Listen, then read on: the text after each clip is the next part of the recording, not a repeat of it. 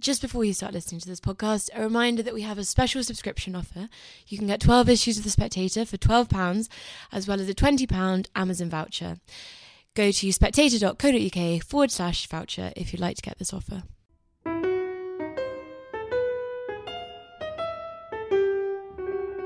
Welcome to Holy Smoke, The Spectator's religion podcast. I'm Damian Thompson.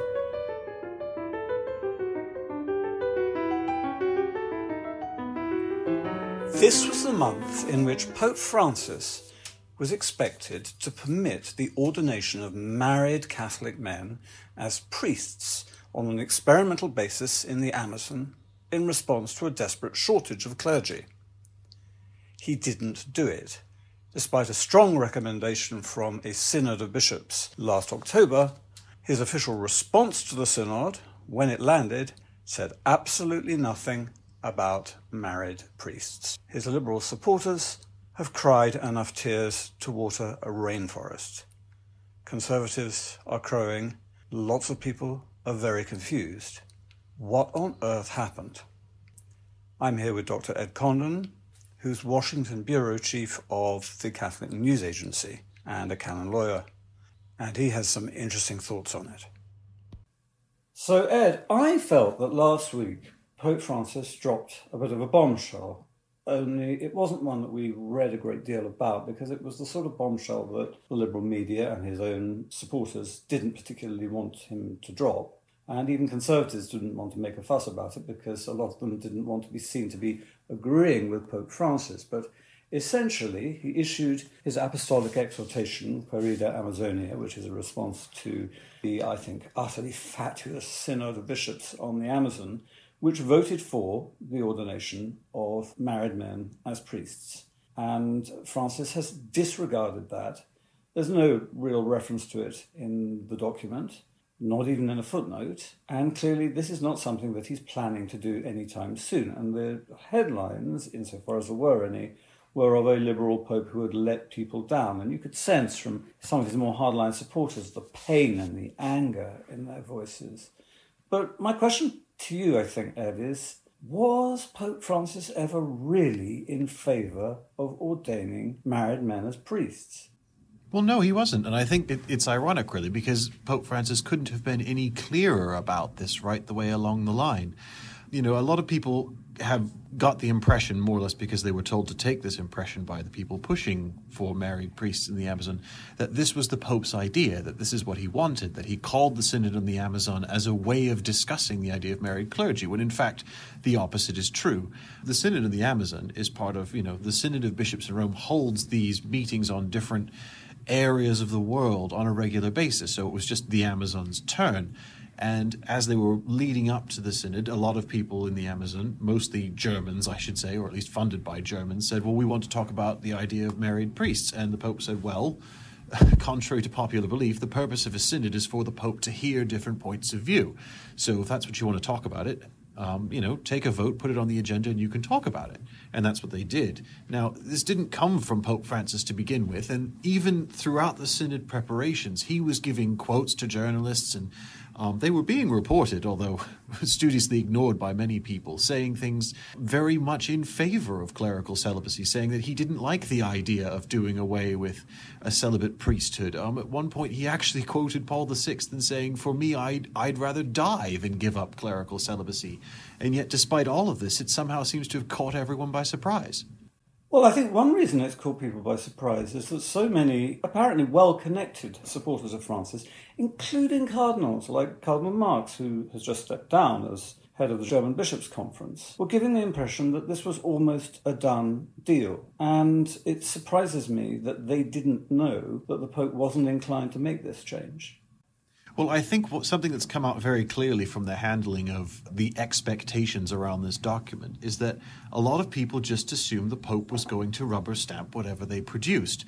We had a lot of talk about this idea that the Pope wasn't even going to issue his own document or letter in response to the Synod. He was just going to sign his name to the actual document produced by the Synod itself and sort of adopt it as his own. Now, what we've seen here is he has no intention of being bounced into something that he doesn't like himself. And I think a lot of people, and we've seen this developing as a pattern over the years of Francis's papacy now, this is a pope who does lean what, some people will call left or progressive, if you like, on some issues, but on others very much not so. He's a very traditional Catholic in some ways. And I think they thought, well, if he's with us on some things, he'll be with us on all things. And if we've decided that this is how the idea of Pope Francis is going to respond, then we can pretty much put that in the bank. And I think in the end, they found themselves with a bad bet that way. Well, there's an academic in America, an Italian academic called Massimo Fagioli, who until now has always been thought of as somebody very well connected in papal circles, who put out, or gave an interview, I think, rather than tweeted, something along the lines of, the big reforms from Pope Francis that we were expecting aren't now going to happen. It read like the statement of a broken man. It puzzles me, however, that Vatican expert Massimo Fagioli and a whole load of other people, including Father Antonio Spadaro, the Jesuit who's often thought of as the closest advisor to Pope Francis, had kidded themselves that this historic change was about to happen. Well, I think what we've seen for a lot of people who've been most publicly and vocally disappointed is there's a difference between the sort of self-appointed and self-reinforcing interpreters of Pope Francis and those who actually speak for the Pope. I read the article that Dr. Fagioli wrote that you referred to, and he seems to have misunderstood the nature of a synod, as a lot of people did, in saying, we've got a problem now because we've got a pope who hasn't listened to a synod, and he must. And this betrays, I think, the risks of having a very modern and limited horizon in understanding both ecclesiology and theology and the history of the church.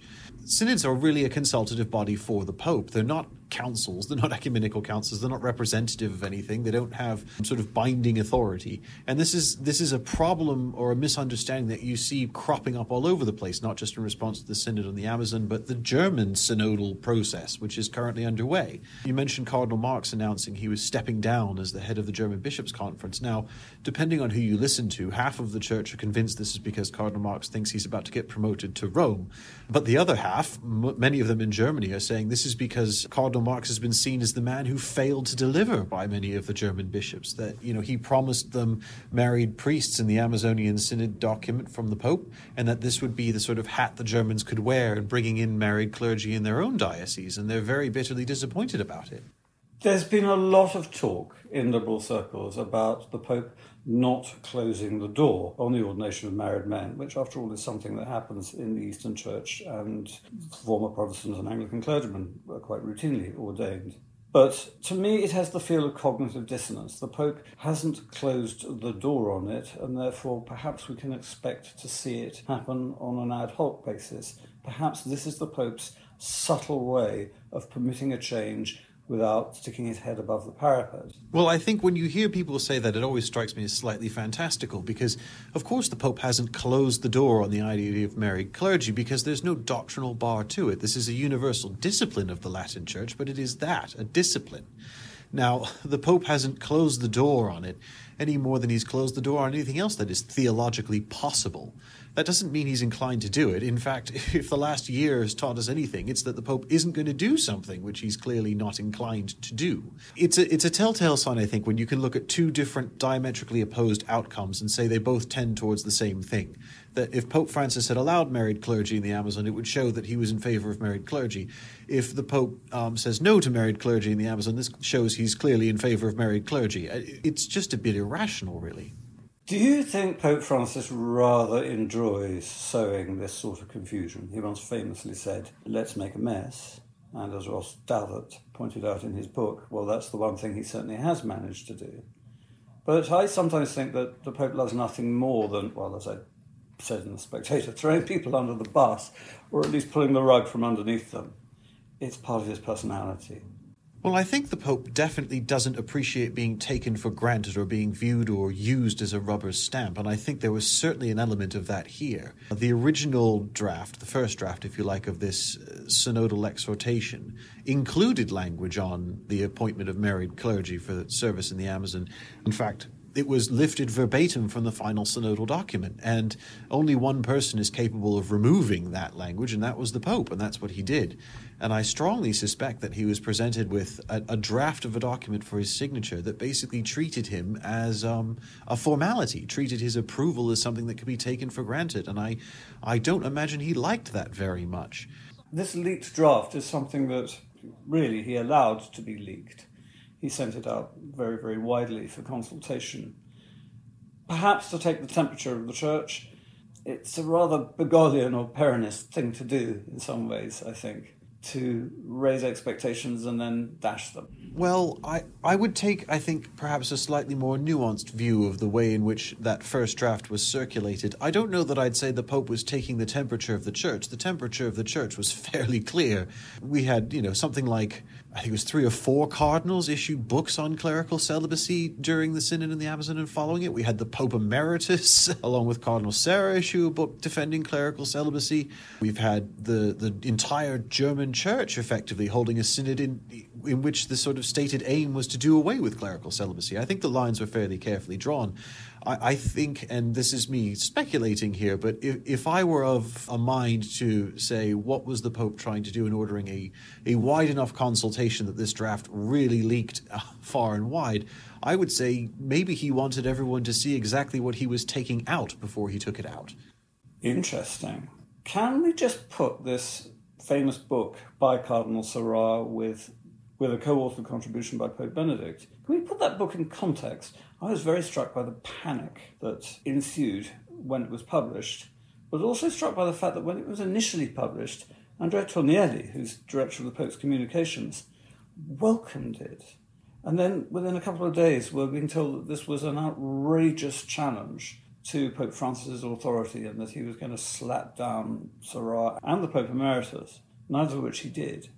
Well, I think here again we're seeing the difference between those who have decided that they are Pope Francis's spokespersons and interpreters and those who actually are. And I think this whole Synod on the Amazon and the question of married clergy has shown the real reality gap between those two groups of people. This book by Cardinal Sarah and the Pope Emeritus on clerical celibacy was, the publication was announced, I think, on a Sunday evening or Monday morning, and it was immediately followed by an editorial from, as you say, Andrea Tornielli, who didn't just welcome the book. He welcomed the book as a faithful contribution, a faithful and loyal contribution to Pope Francis by the Pope Emeritus and Cardinal Sarah. It wasn't just framed as an interesting talking point, it was framed as something done in service to Pope Francis. And he went on to list 3 or 4, I think, instances where the Pope had said exactly what this book says in defense of an unmarried priesthood. So it clearly didn't catch either Pope Francis or his official spokespeople by surprise. They clearly knew it was coming and were ready to talk about it and welcome it. It was those outside who were shocked by it. And how? I don't know if you read the Twitter feed of Austin Ivory, the self-appointed papal hagiographer, but Ivory was so angry that he put it about that Benedict was too senile to have contributed his essay on celibacy, that he could only concentrate for a few minutes at a time, and basically a whole bunch of them accused Cardinal Sarah of elder abuse, as they call it in the US, which was outrageous, and I'm not surprised Sarah was so furious. Well, and I think the interesting thing was the pushback we saw from Cardinal Sarah very quickly, that he produced letters from the Pope Emeritus saying, here's what I've written, you're more than welcome to use it, you're more than welcome to publish it. It's very clear that, and this is, subsequently borne out by the publishers of the book, who've refused to change the co-author billing of the two, saying, no, we're absolutely satisfied that Benedict wrote what he's listed as writing here, and that makes him a co-author. But again, I think we're seeing a very clear and perhaps unpleasant illustration of how people can become a bit unmoored from reality in their hopes and expectations for what Pope Francis is. And I think, we get a bit of this, I think, in every papacy in the end, which is it becomes increasingly easy to see those who have separated the sort of public image and perception of the Pope from the Pope as a person. And I think that's what we're seeing here with Pope Francis, that, we're well out of the heady days of sort of the first 5 years where this Pope from the other side of the world was a bit of an unknown quantity and seemed to suggest that everything was up for grabs. Fagioli and Ivory and others did make complete fools of themselves. But when Fagioli said, this Pope is now not going to produce any of the reforms for which we hoped so fervently, I did understand what he was saying. I actually think it would be a good idea if the Catholic Church ordained more married men as priests, though I don't think this is the right way to go about it, and I certainly wouldn't want the German bishops anywhere near it. But This was a tangible change that the Pope, had he been so minded, could have made that would have distinguished his pontificate. As it is, confronted as we are by the failure of financial reform, by confusion over just about everything he said relating to faith and morals, I feel we're left with a Pope who's done astonishingly little in nearly 7 years. Well, I suppose you could interpret some of the things he's done as being a radical change in music rather than lyrics to church teaching, and I think there's a lot to be said for that. But I also think that Pope Francis has, and I think some of the things you've just mentioned point to this, has been the unreasonable subject of unreasonable expectation, that people expect a sort of end-of-history Pope who is going to finally achieve that great rupture with Catholic history and tradition and teaching and discipline that a certain, and I'd say shrinking section of the Church have been looking for. He has failed to deliver on that so far, and I fully expect he will continue to fail to deliver that in the future, because in the end he is the Pope, and the Pope is Catholic, whether or not they choose to be shocked by it.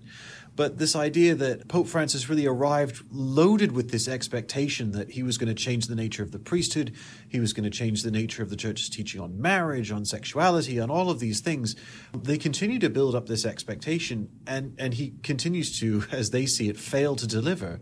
But it's worth remembering, these people didn't elect Francis as Pope, and he's not accountable to them.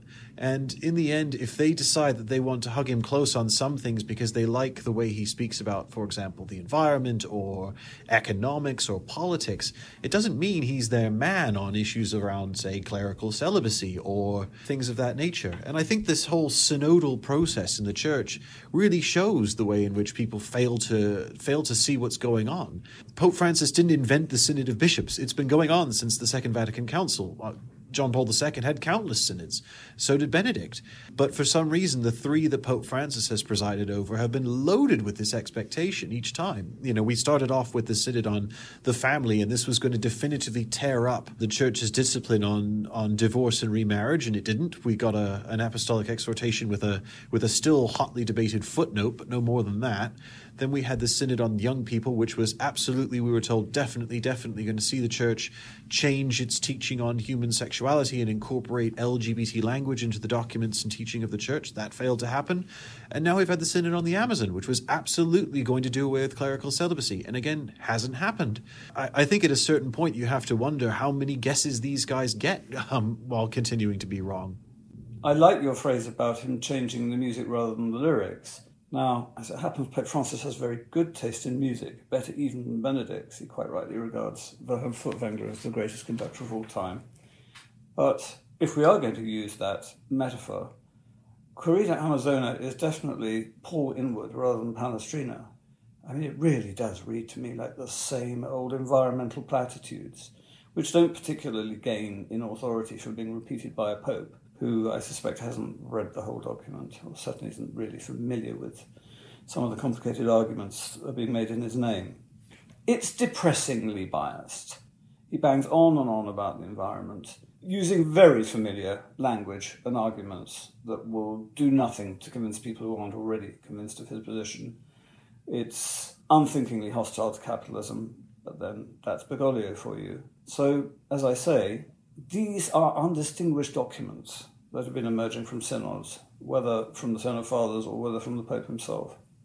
Well, you say that, and perhaps that's one way of looking at it. I would note what Cardinal Czerny said in the presentation of this document, by the way, which is he was asked about the synodal exhortation sort of incorporating into itself a particular view of science and economics, and, you know, saying, is the Church making this magisterial teaching? And he said, look, and this, by the way, is someone who I think it would be fair to say is quite liberal on these issues and aligned with the priorities and language outlined in this document. But he said it's important to bear in mind that for these papally magisterial documents like synodal exhortations, they bind only to the extent in which they talk about faith and morals.